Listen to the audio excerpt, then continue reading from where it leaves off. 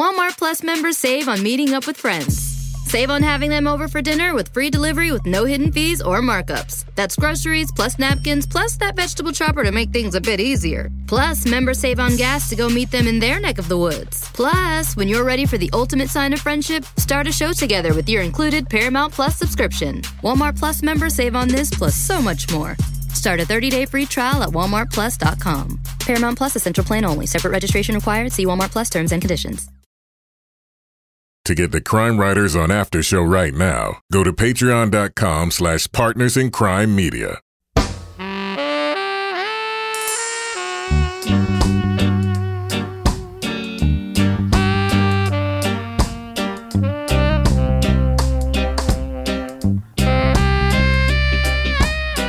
I'm Rebecca Lavoie, and this is Crime Writers On, the original true crime review podcast that digs into true crime, pop culture, TV, other podcasts, and this week, another look back at the supposedly closed case of a serial killer targeting the African-American community. We'll review Atlanta's Missing and Murdered, The Lost Children from HBO. Plus, is a coven of witches behind a string of deaths in London? We'll discuss the latest TV adaptation of Agatha Christie's The Pale Horse. Join me to get that done and more is my real-life husband and true crime co-author, former TV journalist, and social distancing exception, Kevin Flynn. Hello, Kevin. Muchos gracias. What is it? What? What? Bienvenido. I don't know. I'm trying to do what? Spice it up. Okay. Well, you've certainly accomplished that. Yeah. Great. Also with us is journalist, true crime author, former defense investigator, licensed private investigator, and certified cat lady, Lara Bricker. Hello, Lara. Hello. We almost had a crime this week because my cat attacked me when I was doing yoga. He started eating my hair when I was in downward dog, and It was very disturbing. Yeah. Nice. Well, you need to get a puppy who literally tries to eat your hair every 4 seconds. And finally, our captain of woke cynicism, the author behind the noir novels known as the City Trilogy, and our Patreon book club host, the king of being disappointed by what's in the kitchen, Toby Ball. Hello, Toby. Hey, just got done recording the deep dive, as a matter of fact. You did, and then you went and looked for a little snack, huh? I did. I found some, You found some disappointment. There's a certain sameness to what I'm discovering in my kitchen day after day. It's so funny because I'm just like listening to the start of the show, like through my producer's ears in addition to hosting it. And we got like the meanest podcast review last week. I think I tweeted about it, put it on my Instagram. They basically talked about my like intrusive and grating laughter and saying like, we clearly don't have good content because all I do is laugh nervously. I'm like, hey, I'm not nervous, but whatever. And I'm like, we're starting the show. And I'm like, no, he's totally freaking right because I'm so fascinated by Toby's snacks. I know. And I'm sure this is exactly what that dude was talking about. Sorry, dude, you're right. I'm wrong. I shouldn't have tweeted derisively, Brian Goulet, about your Apple Podcast review. Oh, my God. You're clearly right. Toby, I want to hear more about your kitchen ennui. How are you? And how is it expressing itself by what is or isn't in your kitchen between podcast tapings? Yeah, well, I mean, it's not just between podcast tapings. It's 24/7. Oh, man. You know, recently I've tried to change my diet before the whole COVID thing. And this has made it a lot harder. But I started eating like veggie burgers, like the Impossible Burger things? No, not those. Just like the ones that you can get like from, whatever, Morningstar Farms or whatever. Yeah. I don't even know what they're made out of. So I've been eating those, and now I just look at those, I'm like, Jesus. Like, really? More of that? And it's just like all these things that I started eating and seemed like kind of new and exciting when I was changing my diet are now like, my God. It's only been like 3 months and I can't stand like the look of any of this stuff anymore. Like for lunch I had mozzarella cheese and crackers and a Werther's hard candy for dessert. Oh, man.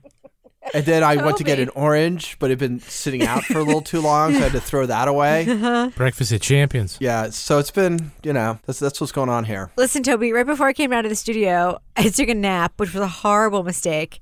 And then to try to wake myself up, I did get another sleeve of frozen Thin Mints. Which was my God. I love the Thin Mints. They're bite-sized, Rebecca. They're really bite-sized. They're delicious. Well, Toby, I'm going to make you jealous. I had a delicious lunch today. What did you have? I had some Mexican food from the Las Olas. This place in our town is doing an amazing job. You go on the website, you order what you want, you put in the make and model of your car, you pull up, you put your mask on, they come out, they have their mask on, and they hand you the food, and you drive away. Nice. Really? I may drive there. I know where that is. Toby, if they added margaritas. Laura, yesterday I had the first food I've had that wasn't something from our house in like weeks. I went to NHPR to be on their call-in talk show last night, and so I went there early to do some work, and then it was like 2 hours before the show, so I went to this takeout sushi place in Concord that I love, Splendid Sushi. Hats off to Splendid Sushi. And it was so ridiculously apocalyptic. I called in my order. I walked in. There was a sheet of plastic all around the counter, like walking into one of those like old school like 1970s grocery store freezers, like this like plastic that they have hanging there. And so you go in, and everyone in there is like, all like masked and gloved up, and they hand you your food through the plastic, and like they don't touch your container. You can see them like putting on their gear and then for the credit card machine, they have these little toothpicks stuck into a styrofoam ball. So you take out a toothpick and you push the buttons on the credit card machine with a toothpick. God. And then it was actually, I thought, incredibly clever. But I ate that sushi. I enjoyed it as much as anyone has ever enjoyed a bite of food in my entire life. I was like, this is not the same shredded wheat and leftover meatloaf that I've been eating for like 2 weeks. Ain't no sushi like coronavirus sushi. That's right. That's right. How are you doing, Kevin? You holding up okay? I'm fine. I've got a great roommate. You do? Yeah, and you're here too. Thank you for prompting me to laugh again, making Brian Goulet leave yet another one-star review on our podcast. All right. Well, before we start the show, a quick bit of business. We've got a lot going on Patreon, but Kevin, most importantly, who is our patron saint of the week this week? Well, we have two. One is Janessa Retzer. Yes. And the other is Megan Warbilowski. Wow. Those are some mouthful names. Good for you for getting those out. Plus, we have two super patron saints who have offered to give away 3 subscriptions to Patreon for folks who maybe can't swing it at this difficult time. I can't believe that some of our listeners think our Patreon is so good that they are gifting our Patreon to other listeners. That's wonderful. It's better than toilet paper. Is it? Is it? I mean, well, technically. So, Toby, right before we started taping the show tonight, you were taping a Patreon Deep Dive Book Club podcast. What the heck was that about? Oh, I don't know. It's just like a book club. It was the Suspect, which is the story about Richard Jewell and the Atlanta bombing. Yes. And we had another all-star panel of Meg Heckman of Radio Free Dystopia fame, but she also does other things, and she's got a cool book about Naki Loeb about to come out. Yep. And Keith Sharon. Yeah. From the Orange County Register. Yeah, he's wonderful. And Bill Rankin, of course. Oh, my God. Bill Rankin was on the Deep Dive Book Club? Yeah. Wow. And he's in the book, like, a lot. As a character? Yes. He's getting all kind of sex. What? Yeah, he's like the sexy reporter. Oh, he's the one like from the movie who was He's getting it in with everybody. No, he wasn't. Hi, I'm Bill Rankin. I'm hung like a horse. No, he wasn't. That was not him, and that was not real. That was a thing Clint Eastwood made up for that stupid movie. What? Who? What? In the Clint Eastwood Richard Jewell movie, there was a female reporter who's now dead. Right. And in the movie, they made it that she was like sleeping with a source, which is how she got the story, which was not true. But Bill actually sat back to back with her in the newsroom. Oh. And knew her quite well. And did he defend her honor on your book club podcast? Yeah. No, he was like, she was a great reporter. Yeah. She could just get stories. So it's a good conversation. Like, Bill's got a lot of inside stuff, but all three of them,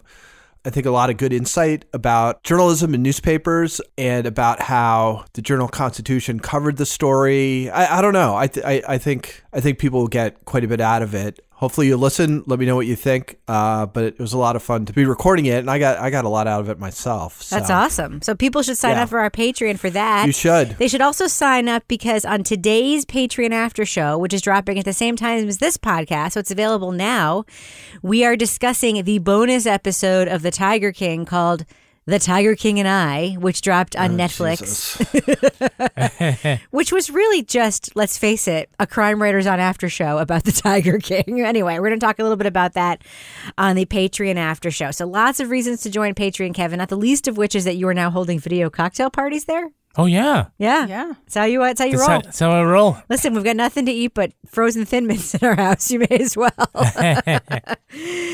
Wonder what Brian Goulet would think of that coming to your Patreon video chat show. I mean, is that a nom de guerre for somebody whose name rhymes with that? Who knows?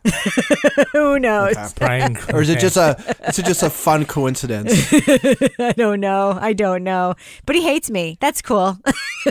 He'll get over it. There's also a 2-part Leave It to Bricker that has some tips for those of you who are struggling with survival tips right now. Ooh. Apparently the key tip is put your health in the hands of people who make takeout food that you can bring to your house. It's totally worth it, apparently. Yeah, that's it. All right. Well, let's get started with the show, shall we? Because I don't really get what we're about to talk about, so we may as well get started. Get to it. Do you two know each other?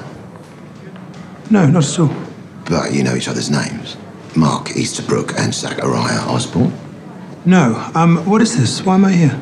A woman's body was discovered this morning. We believe you had a connection to her. To Jessie, because of her list. It's 1960s London and a woman dies under mysterious circumstances. In her possession is a list of names. Some on that list are dead, but are the rest in danger? Dun dun. Who cares? Damn it. It's their sign. It means they're coming. Who's coming? The witches.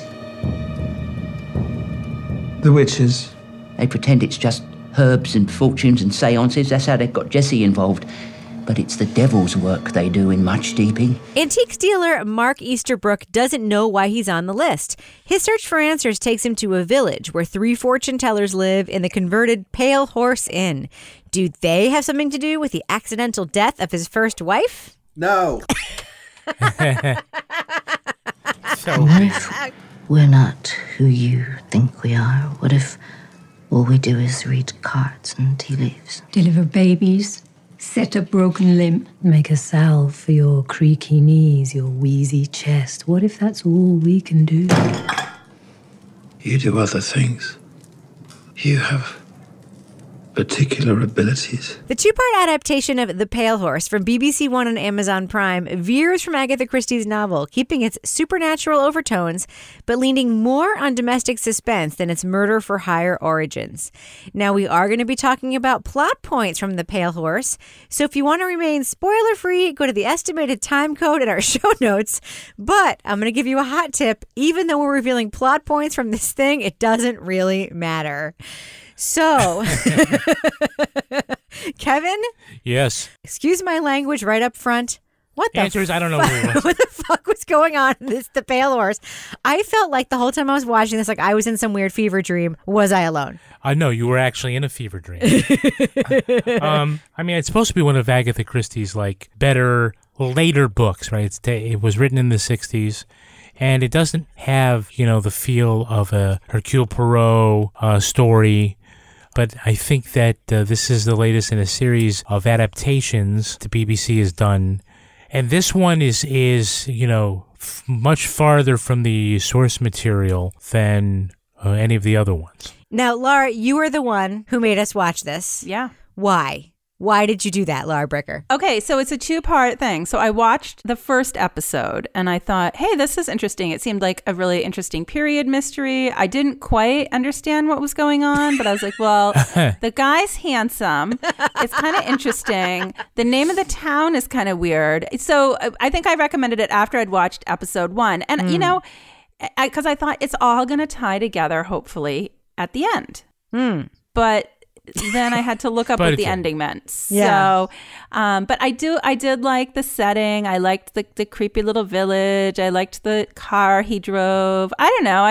I liked some of the setting and I liked the characters, but if you watch the first episode, I think you aren't you're kind of hoping that there's going to be some sort of a resolution that sort of rewards you for watching this. And you also like the actress who played his wife, who was the lead in the show Spinning Out on Netflix, the ice skating thing, which was terrible, by the way, but I ended up watching it because I was bored. Oh, I watched that too. I didn't. Yeah, she actually was really. I thought she played her role really, really well in this, and I think one of the best scenes in this entire show was when she's like imagining clubbing this other woman over the head with a leg of lamb. Yes. I loved that scene. Well, of course, that's how Ken says if he's ever going to kill me, that's what he's going to do. Yeah. Because he's going to like then cook the leg of lamb, eat it, and there'll be no evidence. Toby, your first note about the pale horse says, this was kind of silly. What do you mean by that? I don't even know really where to begin. I don't know who would have read that book if it's anything like this and thought, this would be great to make a TV show out of, because, you know, all this stuff has kind of been done before. Like they do lean, and it turns out not to have much to do with anything, but they do lean on this like creepy village with like these weird sort of pagan harvest festival things. Like the Wicker Man, right? Yeah, exactly. And it's been done, and there's been a few others, and I just kind of feel like it's pretty cliched at this point.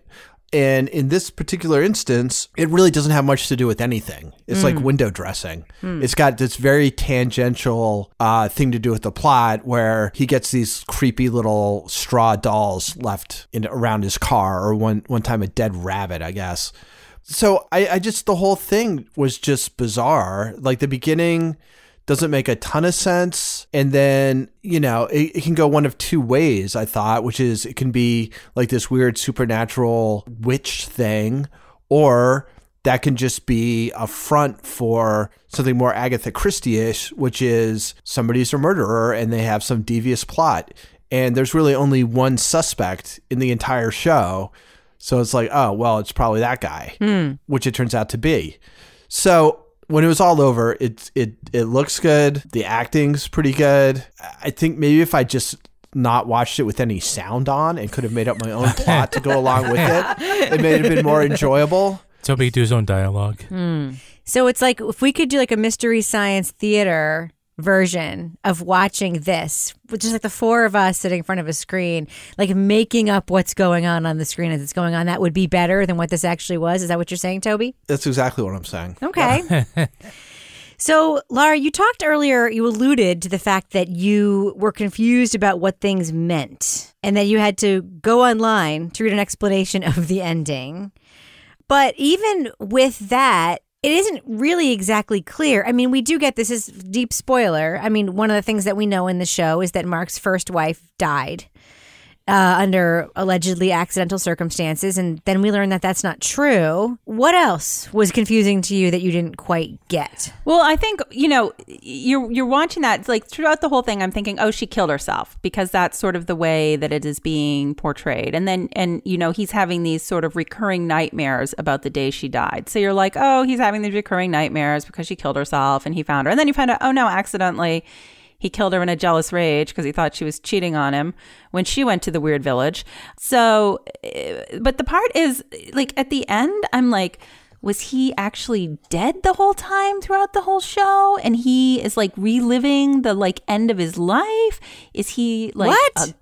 I seriously at the end I thought, was it actually his? Because you see at the end he gets the newspaper that's talking about his death, Antique Dealer's death, and so I was like, oh, wait a minute.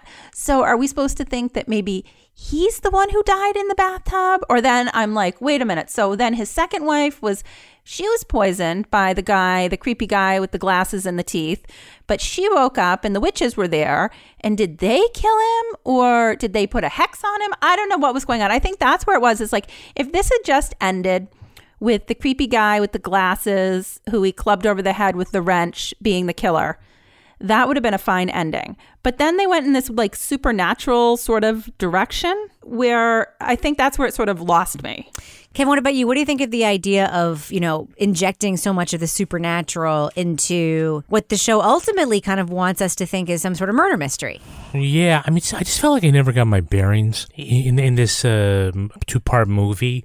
It's like, the plot shouldn't be like laid out perfectly in the first opening scene, and it should be kind of revealed bit by bit, but I still feel like the parts were so disparate and they really didn't gel at all. Yeah, because it is a little more supernatural spooky and not a murder mystery, or it doesn't feel like a murder mystery. It doesn't have sort of that same vibe. I kept saying, like, this is Agatha Christie wrote this. Yeah. He said it is very different from the book, and that in the book, Mark Easterbrook is not on that list, and there's a whole other, like, the police detective has a much larger role, and he's not, Mark isn't married, and so like they do like a whole bunch of different things where I guess they try to, if we put him into the story and give him a little more skin in the game, it ratchets up the tension, but I don't know, it just got really weird.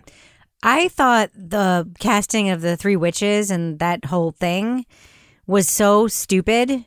I mean, they were sort of like archetypes of witches. You sort of had like the voodoo priestess. You had like the old hag witch. And then you had like the prescient like fortune teller witch, I just thought it was really stupid. And I know it was supposed to be creepy. I didn't find it creepy. I didn't find the village creepy. And I think it's hard to do a scene, even if it's been done a million times before, where you go to a creepy little village and they're having a harvest festival and there's little kids marching down the streets in masks like zombies. Like, that's inherently creepy. It just wasn't. I don't know. It just wasn't. It wasn't clear sort of like why the whole town why? Was so why? Off. It did because it ended up not really fitting with anything. It's true. It's true. What was the name of the town? Something's deep. Much deeper. What was it? It was Much deeping. Much deeping. That's right.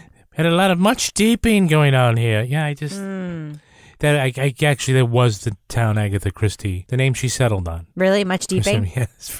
For some reason. Well, all that being said, and as brief as that review was, as the series is also maybe blessedly brief, let's give our thumbs up, our thumbs down review. Should our listeners check out The Pale Horse on Amazon Prime, Laura Bricker's pick for us to review this week?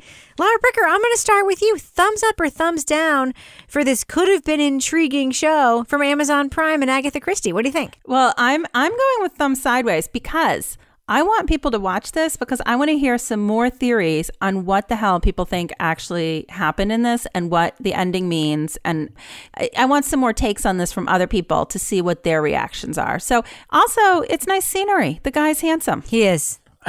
He is. Well, he was in, what was the show he was in, That was Kevin? my review. Man in the High Castle. That's right. I don't get out much these days, so that's what I'm going to say about it. Toyball, what about you? Thumbs up or thumbs down for The Pale Horse on Amazon Prime? I'm kind of intrigued by Laura's idea about you give your review based on what you want people to do. Yeah. Yeah. So I'm thinking I'm gonna give it a thumbs up because I want other people to watch it, and then we can bitch about it together on social media. Yeah. But I mean, it was bizarre and pointless, and I still just kind of can't wrap my mind around why they made it. So I'm gonna give it a thumbs down, but a thumbs up at the same time. But if you want to take my thumbs down as a thumbs up and watch it anyway. I'm thinking more about this review than it deserves. Yeah. So, thumbs down. Kevin Flynn? Thumbs down. That's it? There we go. Apparently it's very well-regarded source material. You think you can't go wrong with Agatha Christie, but it doesn't feel like there's any essence of the author in this adaptation. Yeah, I mean, is it supposed to be Murder Incorporated, or is it supposed to be The Omen? I don't know. They really sort of didn't settle on either. And I guess it just says a lot if in the end Laura is like, send me your ideas about what happened in the ending. I think that probably says it all, right? I just can't believe you were only confused by the ending, Laura. I was confused the entire time I watched this. And I watch a lot of bizarre things that can be confusing. I I have no idea how this made it through the development and production process and ended up being this. I really don't. It's really well cast. There's like some really talented actors in it. I believe it was number 5 of a 5-title project. I honestly just don't know how this made it through the production process. I mean, it's like there had to have been many, many points either from the production company or the studio or like the executives at Amazon who then later watched it and decided to pick it up. Why didn't somebody say, this needs more work? It makes no sense. We have no idea what's going on. Cocaine is a hell of a drug. This is basically watching a fever dream. So, yeah, I don't know how it made it to this point. It's a disaster in every regard, except Lara's right. The guy is kind of handsome. So, yeah, I'm giving it a big thumbs down. But I have so many questions, and I do want people to watch it so they can also have those questions, too. So, thumbs down. We're laying a trap. But please watch it and let us know if there's something that we missed or if it is as junky as plot. We all think it was. So yes, thumbs down for me. Please watch it anyway. Moving on. The Atlanta child murders from 40 years ago are back in the headlines as investigators now plan to re-examine the evidence. The man detectives believe is responsible is serving 2 life sentences, but he was never tried on any of the child murders. In the 1970s, Atlanta was enjoying an economic and cultural resurgence, the self-dubbed, quote, city too busy to hate. But in 1979, African-American boys began disappearing from its streets. We did not know that other children were missing until they found a body. There were also 2 other boys that were missing, but we didn't know that. Over a 3-year period with dozens of children murdered, police arrested Wayne Williams and charged him with 2 of the deaths.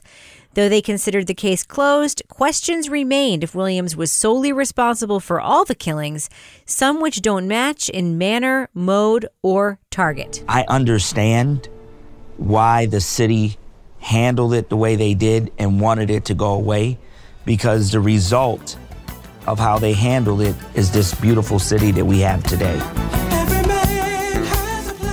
In the latest revisiting of the crimes, Atlanta's Missing and Murdered: The Lost Children from HBO tugs at the threads of the Wayne Williams case, featuring interviews with investigators, journalists, academics, community leaders, and victims' relatives. The series is part historical and cultural retrospective, part investigation into the system, perhaps too quick to put the case behind them. Now we are going to be talking about plot points for Atlanta's Missing and Murdered. So to remain spoiler-free, go to the estimated time code in our show notes. Now the show does do this big setup of the place of Atlanta at this particular period in history. I'm curious, what do you think of that setup, Toby Ball? Does it work to sort of give us a sense of the place in the way that they did it in this show? So I thought the setup, it went on really long, and it's that part of the show where generally I think we're used to documentaries kind of laying out kind of what they're going to cover and sort of throwing down. It's not really a thesis statement, but sort of a statement of scope. And they set themselves up to do quite a bit there. And I think, and maybe we'll talk about this a little bit later, but I'm concerned that they don't have a sense of exactly what they want to be. And I think they have ambitions to be something more along the lines of the OJ documentary for ESPN, which was really like almost a sociological look at it at an era beyond just following the OJ story. And I feel like there are hints that that's what they want to do here, but they don't have a whole lot of time to do all that stuff in. You know, they sort of check off a few of those things, but without really jumping into it in any kind of depth. And plus it just goes on. Like there was a point at which I was just like, series just going to be like this? Like rapid fire, like going from thing to thing really quickly. It didn't really set off warning bells or whatever, but I did when the initial sort of barrage of stuff was over. I was like, my God, they're going to try and do all this stuff in 5 hours. Right. So that's kind of where I was at that point. Laura, what did you think of the snapshot of Atlanta that we saw at the beginning of this series? Well, I thought it was interesting, kind of setting the context of, sort of what the political scene was there, that this was, politically, this was a progressive place for, aspiring Black politicians and, people were moving there. And I thought they did a good job of sort of contrasting that with this sort of wealth disparity between, the people that were living on like $2,400 a year or whatever it was to the people that were, making a living. But it, like Toby was saying, I definitely felt like it's like they had all the information and they were going to use all the information and all the clips and all the people that we had. And so for me, I found it hard to sort of follow the storyline a little bit after a while. I mean, I did think it was interesting and I thought it was good to start there setting the scene, but there was just so many different people that I didn't feel like I could sort of latch on to any one person that they were, talking to, except I was like strangely mesmerized by that lady's fingernails. And I was just like, wow. I'm like, how can she do anything with those? And then I was like, okay, clearly that was a sign that like I needed something else to latch onto if that's what I remember. So I just felt like, I mean, they did have people that continued to narrate, but it just there was a lot of information jam-packed in there. Kevin, I felt like there was something missing from the beginning of this documentary. Aside from, I do think the scene setting is, relatively strong. I think it's necessary to have like sort of the political context, the socioeconomic context, because, later it does get into issues that touch on those things. But what was missing? What happened was missing for me. Yeah. Like when you go to a restaurant and you sit down and they immediately start bringing you food. Yes. Whether you ordered it or not. And you don't really get a chance. I thought you liked that when they did that at restaurants. Well, maybe that's not a good comparison for you. Well, it just was all sort of coming without any kind of break. I felt like that this episode needed an episode before it to set up what was in the first episode. Yeah. Because it was a bit disorienting. The pace is like really fast with a lot of people commenting one after another. And it feels like it needs a couple of beats so you pause on something important. So as a viewer, you understand that was important as opposed to kind of zipping by it. And so I think there's a lot there. Now, I do like it, but I do think that the pacing is a little fast. How about this? If you don't know what the case is, if you don't already come to it with some sort of historical knowledge of who Wayne Williams was and of all these deaths, I think you're going to feel like you're watching the beginning of The Pale Horse. Yeah. You're like, what is going on? I totally agree with you because, I do think the filmmakers here make an assumption that everybody watching this knows all the details of the case. And we have now, in the last year or so, reviewed two things that cover the Atlanta child murders. One of them was Monster, the podcast, and the other one was season 2 of Mindhunter. Mm-hmm. And I remember listening to Atlanta Monster, the podcast, and the same with the Zodiac one that they also did at Tenderfoot, and thinking like, okay, the beginning of it was actually really good. Episode 1, yeah. Because they actually said, like, here's what happened. This happened, and then this happened, and this happened, and this happened. And then when they go on all these other tangents, because they're not assuming that everybody who's entering the story knows the story. It happened in 1979 and 1980. I'm a 46-year-old woman. I was 6 years old in 1979. I think the vast majority of podcast listeners listening to something like Atlanta Monster are a lot younger, and they correctly did that whole, narrative unspooling of what happened, and that's missing in this documentary. And I kept waiting with all the scene setting. I'm like, okay, they're going to do this, and then they're going to start showing a montage of headlines or putting a graph on the screen that says, in 1979, this happened and this happened. But they didn't, and I wasn't confused because I know the story, but I found myself confused for other potential viewers of the story. Yeah, what's interesting is that none of that is missing. Like all those things, they're there. Yeah, they're just in pieces. Yeah, but they just keep coming so quickly that you don't, it's like speed reading. Yeah. Now, one of the things, Toby, is they do try to get into sort of like a lot of the politics of the era and in numerous ways.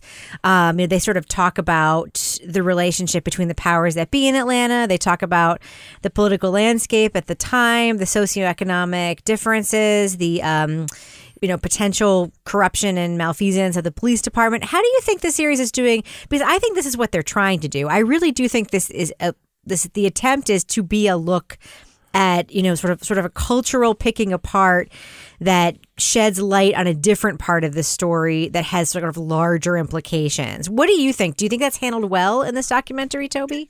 Well, I mean, I don't want to cast final judgment not having watched the whole thing. But again, I think that's what I was talking about before, was that I feel like they have these ambitions to do just that. And I kind of feel like you have to infer a lot of what's going on, or you have to really be looking for it. I thought some of the most interesting stuff was seeing how the neighborhood where these kids were disappearing from, sort of their reaction to Maynard Jackson, who's the first, African-American mayor of a major city in the U.S., I believe. And it's pretty hostile, I mean, they're not happy with the way things are going. I don't know if they'll go into sort of this weird position that he was in, where they're trying to put forward this vision of Atlanta as the new South and the city too busy to hate and all that stuff. And he's really trying to walk this line by keeping, wealthy, mostly white businesses happy and in town, while also confronting this situation that's happening to the poorest and African-American population. So I could see where that seems like fertile territory to sort of explore those, those tensions. But I don't know how effectively they've done it so far. And I don't know if other people have a different opinion on that. I don't know. It kind of seemed like you kind of catch it on the edges. Yeah. But it doesn't seem like much of a real focus, as much as some other things that I didn't think were as interesting. I have a question about a choice that was made by the filmmakers in this documentary.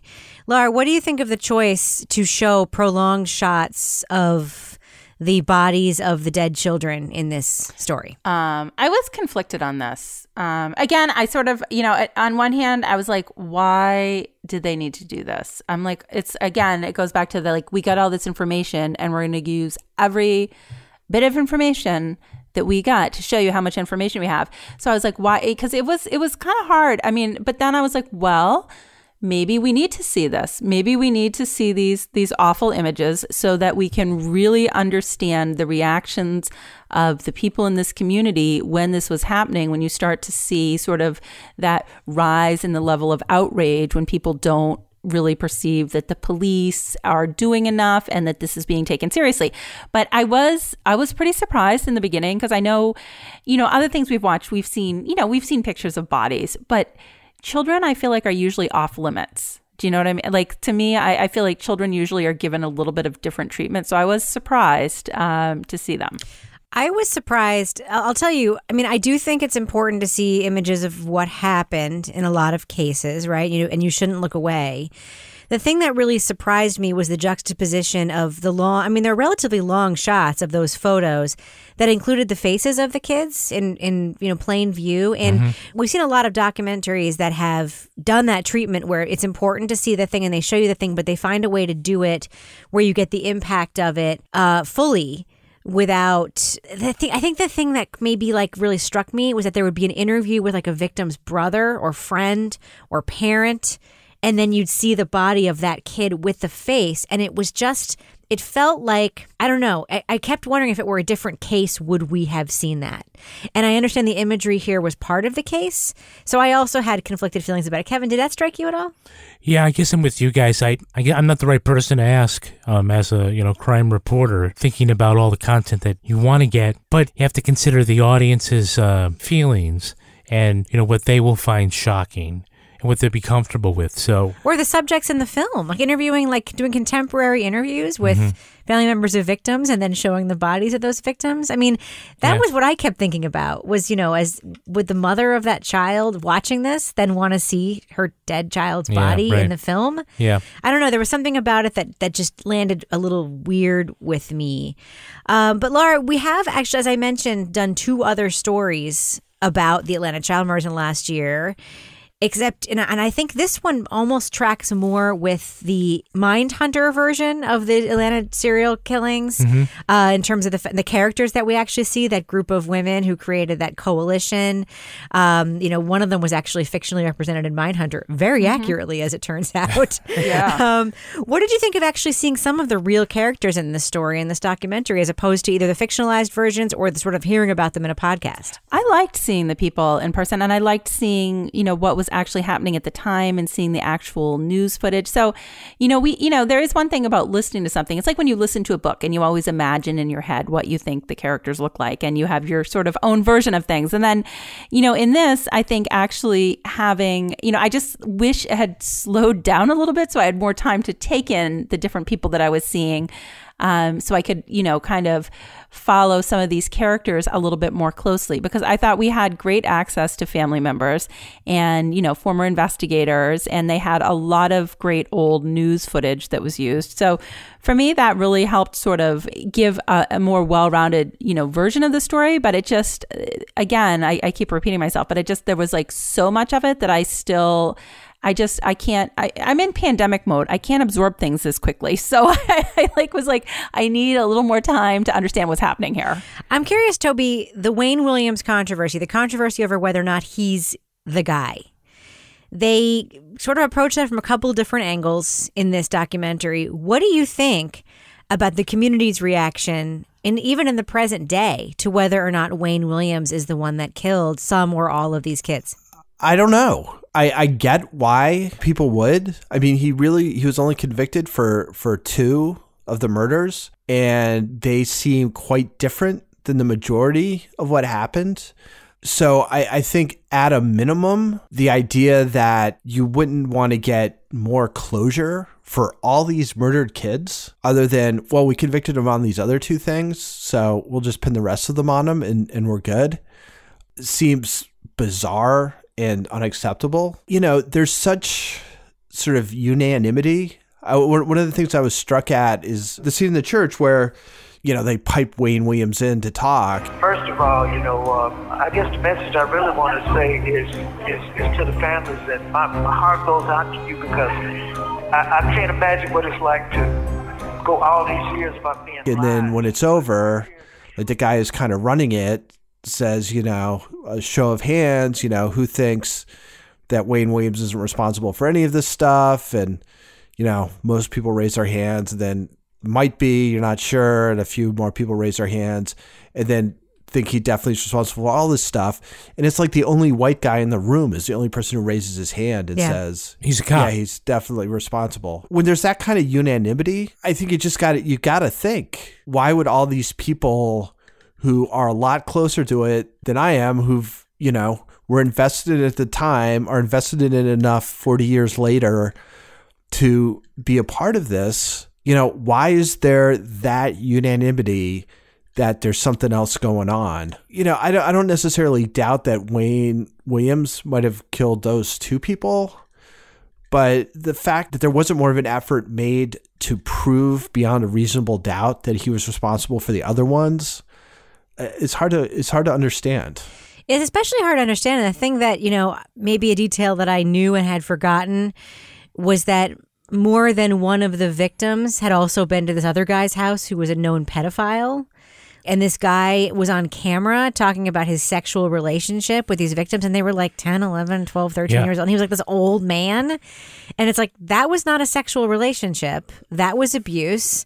That more than one of the victims was known to interact with this other person. It's like, of course there's mistrust at the Wayne Williams thing. And it's funny because you can be told that in a podcast.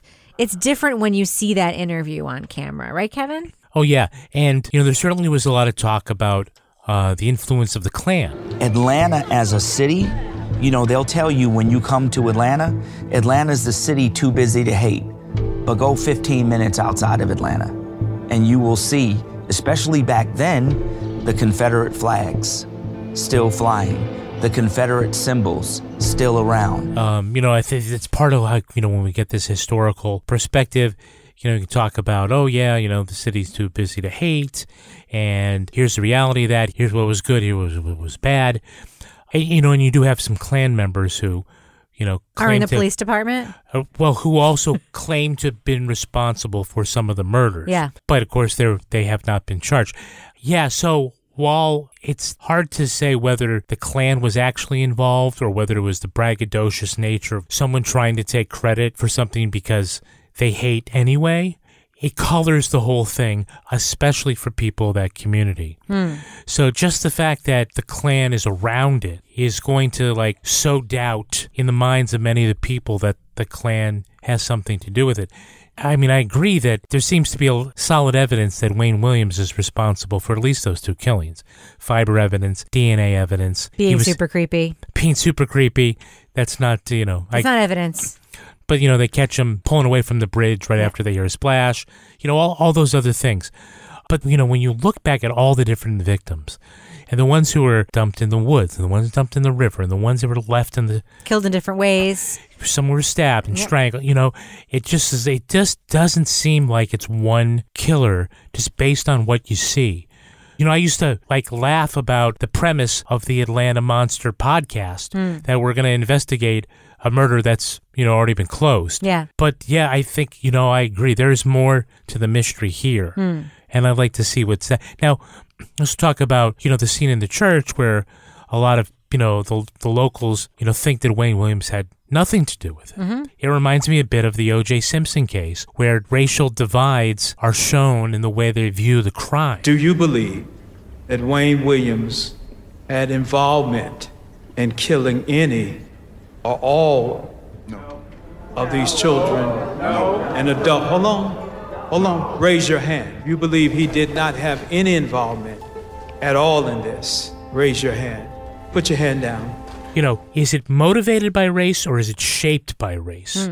Because I think it's very rare that you have family members of victims who don't want to believe the report that this is the person that's responsible and this is the person we're punishing. Yeah. Now, Laura, one thing that I think is shaped by race and is really disgusting is the way that law enforcement and the media blamed parents of victims for being, quote, irresponsible or whatever when their kids would go missing and be murdered. And all the campaigns around it, the media campaigns around it, and I remember, Kevin, you remember it's 10 o'clock, where your children are kind of thing. Sort of frames it. And in this community especially frames Black parents as being negligent and, letting their kids run free. I mean, they called some of the victims street kids. They had all these sort of epithets for victims and their families, hustlers. So-called street kids have been most vulnerable. Poor Black children from one-parent homes, out on their own, hustling pocket money. Who were the victims? Most of the victims were products of broken homes. They were street kids. I don't agree with that. I know Yusef Bell wasn't. He was a smart kid. Meanwhile, these are just kids who are riding their bikes and going to the arcade like any other kids in the world do. What do you think of that aspect of the story, Laura? That's where I started to have some rage, Rebecca. There was a specific part where they almost really, I felt like, were really victim blaming these children, and they were talking about a couple of the children that had gone to the pedophile's house, and they were insinuating that these kids were up to stuff, and they kind of had it coming, or and I was just listening to this, and I was just getting so angry. They were victims of a predator. That's what they were up to. They were being victims of a predator. Most of these children had difficult home lives, single parent situations. The one that was really hard to listen to, his situation, there was the detective talking, there was just the mattress in the floor, and the mother was working as a prostitute and would go buy him his McDonald's every day before she went off to do some tricks. But at the same time, that kind of when you're listening to that from the people in authority, it's that's their way to sort of absolve themselves from doing anything about it. And I was just getting so fucking angry listening to that. So anyway, that's what I have to say about that. But when we went from that to then seeing the community really mobilize and rally to demand some action, that was good to see. So, Toby, do you think there's a real mystery here about Wayne Williams and whether or not he was perpetrator? Do you think this is worth reinvestigating and looking into? Yeah, I think so. I mean, I don't think there's any reason to believe that he was responsible for all of them. If there is, they haven't shown it, right? Right. So. What about you, Laura? You think the mystery continues in the Atlanta child murders case? I think it continues, but at this point, I guess the question is, are they going to find any new information? Is somebody going to finally be willing to come forward all these years later? Is there anybody left who is able to come forward at this point? You know, I agree. And I have to say, I think that the disservice that Atlanta Monster did to this story was casting doubt on the conviction in such a silly way, you know, throwing dummies over the bridge and sort of the protracted phone calls with Williams and the attempting to get him in prison, all that stuff. Like it cast a silliness on it that took away from some of the issues I think this documentary is bringing to the story and casting doubt on that conviction. So, all right, well, that being said, let's do what we do. Let's let our listeners know, should they check out Atlanta's Missing and Murdered on HBO? Laura Bricker, I'm going to start with you. Thumbs up or thumbs down for this documentary? I'm going to give a thumbs up. It's not like a super enthusiastic thumbs up, but I think that there are some flaws to this documentary.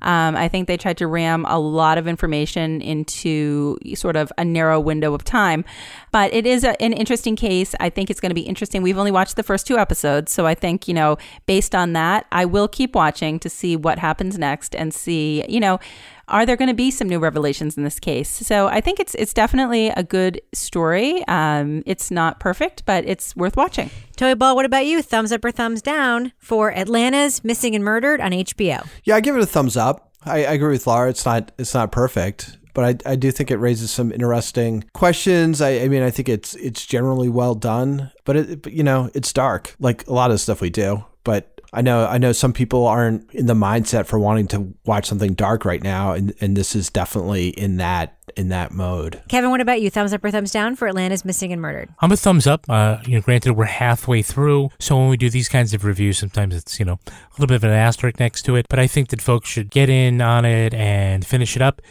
The storytelling is a bit flawed. I think they've got a lot of information and a lot of people, and they're trying to be very ambitious with it. I'm afraid they might lose the narrative thread for people to understand. And I want to see where they go with Wayne Williams. They're going to try to say that he did none of these? Are they going to try to say there was one other person instead of or with who did that? It just feels like there's so many different cases, different perpetrators, that it's probably multiple people whose all their crimes were either copycats or they got caught up together or whatever. But it certainly doesn't seem like it's just this one guy. Yeah, I'm really actually intrigued by the mystery that they're unspooling here. I really am, in a way that I haven't been with other previous treatments of this. And I think that, the fictionalized version that we see of this in Mindhunter really points to the flaws of profiling in the missteps taken in investigating this case. We do see in the documentary, they talk a lot about how a white person couldn't have gone into the neighborhood. And then you see the people in the community saying white people came here all the time. What are you talking about? That was played out a little bit in Mindhunter, and that's here too. But Mindhunter really didn't get into whether or not they got the right guy or not. And of course, Atlanta Monster went a little too far in that direction in a way that became silly. And I think this is striking a nice balance in the mystery component of it. So for that, I'm giving it a thumbs up. I agree with my fellow panelist. The storytelling could be tighter. I do have very mixed feelings about some of the imagery in the documentary that I have just questions about. If I ever get the chance to interview the director of it, I will ask those questions. But in the absence of that, I'll just say I have questions. So thumbs up for me. Not huge, but thumbs up nonetheless. Now it's time for my favorite part of the podcast, a little something I like to call the crime of the week.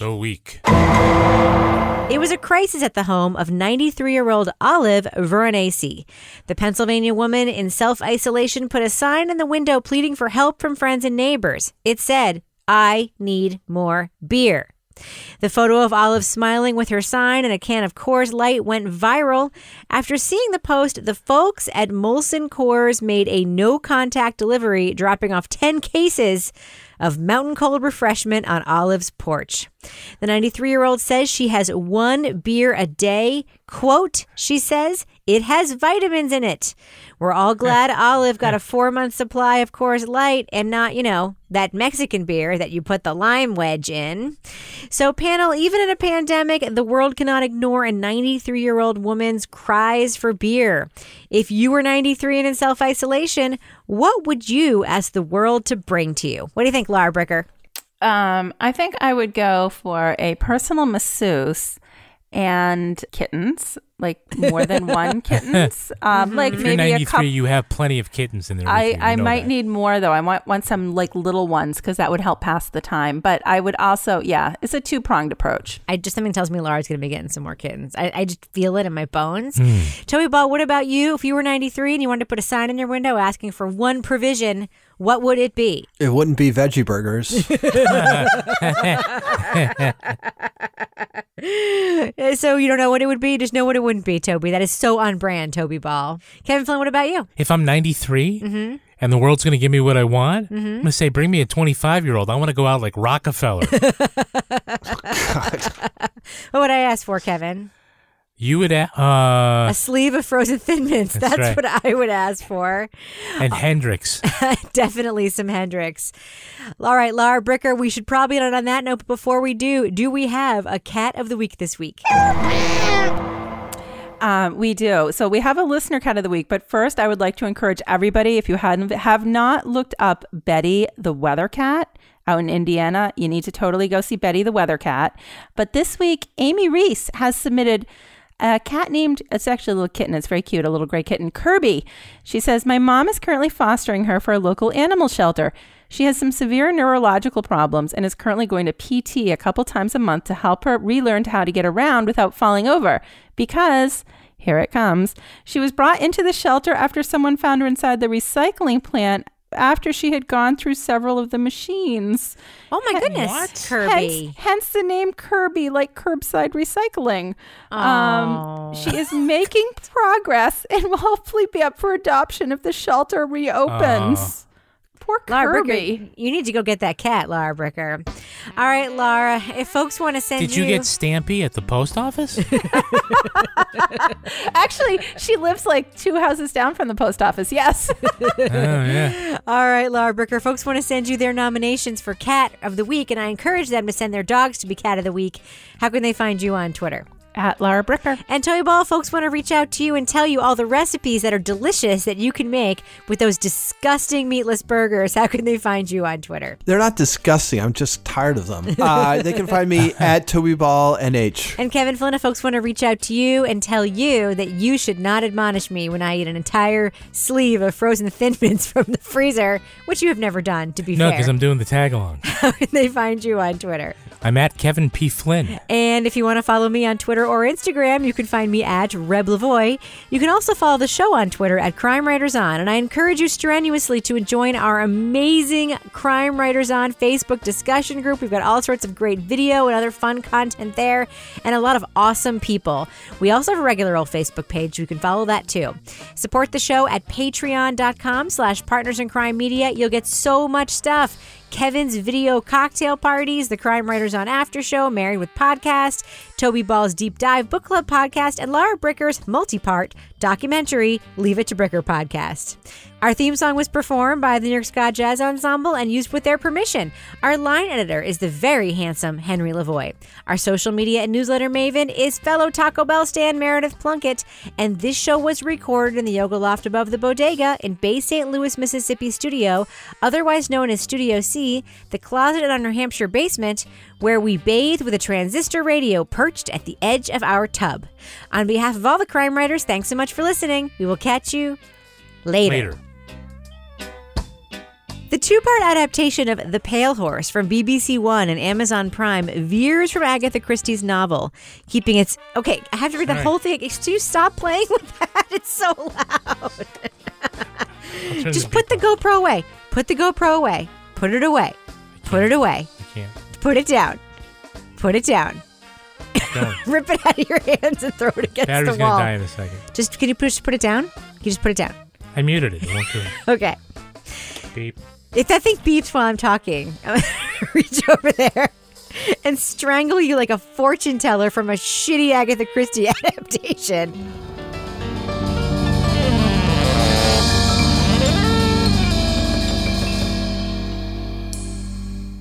Partners in Crime Media. Walmart Plus members save on meeting up with friends. Save on having them over for dinner with free delivery with no hidden fees or markups. That's groceries plus napkins plus that vegetable chopper to make things a bit easier. Plus, members save on gas to go meet them in their neck of the woods. Plus, when you're ready for the ultimate sign of friendship, start a show together with your included Paramount Plus subscription. Walmart Plus members save on this plus so much more. Start a 30-day free trial at walmartplus.com. Paramount Plus Essential Plan only. Separate registration required. See Walmart Plus terms and conditions.